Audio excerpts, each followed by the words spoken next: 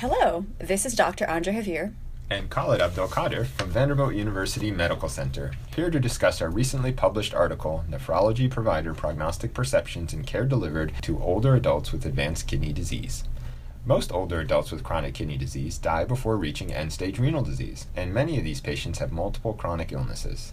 Yet, as nephrologists, we often focus on slowing kidney disease progression and preparing for dialysis, spending relatively little time discussing goals of care or advanced care planning with these patients. Several recent studies show that patients with advanced kidney disease who eventually die are more likely to receive aggressive care and less likely to use hospice services near the end of life. We wondered whether more aggressive end-of-life care could be driven by the challenges of estimating prognosis in advanced kidney disease. After all, patients with kidney disease often experience sudden death. In addition, unlike other chronic diseases, we can replace kidney function, and that may alter prognosis. We hypothesized that patients assessed to have a poorer prognosis would be more likely to receive conservative management, to have an advance directive or medical order about end-of-life care, and to die at home and with hospice services. To test our hypotheses, we identified patients over 60 years of age with advanced chronic kidney disease and who were following up with a nephrologist at our local university-based outpatient clinic.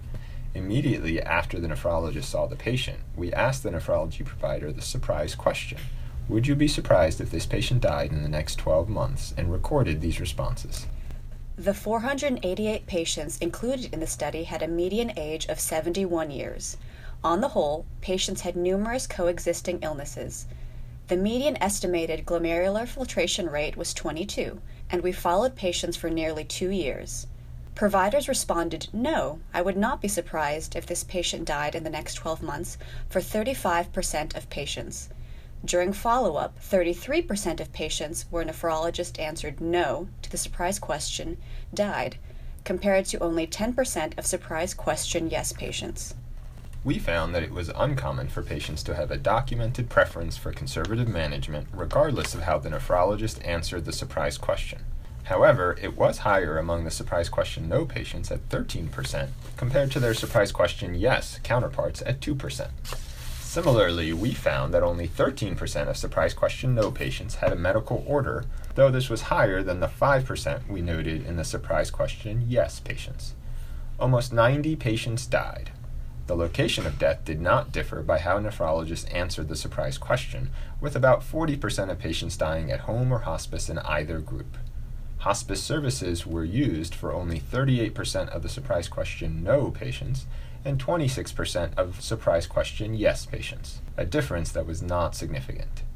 In addition, a majority of the patients who died were hospitalized in their last month of life, including 54% of the patients in the surprise question no group and 67% in the surprise question yes group. Our findings highlight that there is only a modest difference in advanced care planning and end-of-life care between chronic kidney disease patients with clinically recognizable high-risk or low-risk features. We think our findings highlight several important issues. First, for older patients with advanced chronic kidney disease, improved prognostic accuracy alone is unlikely to increase the use of advance directives and hospice services in the last years of life. Second, the surprise question may be a simple, pragmatic tool to assess mortality risk in the hands of nephrologists caring for older patients with advanced chronic kidney disease. And finally, there is a need to understand informed patient preferences. For example, when patients with advanced chronic kidney disease are reasonably informed of their anticipated quality of life and prognosis, what are their health priorities and care preferences? And are we honoring them? Thank you for listening. This podcast is copyrighted by the American Society of Nephrology, all rights reserved. All content in this podcast is for informational purposes only and is not intended to be medical advice. This podcast should not be used in a medical emergency or for the diagnosis or treatment of any medical condition. Please consult your doctor or other qualified healthcare provider if you have any questions about any medical condition or before taking any drug, changing your diet, or commencing or discontinuing any course of treatment. Thank you for listening to this podcast of the American Society of Nephrology.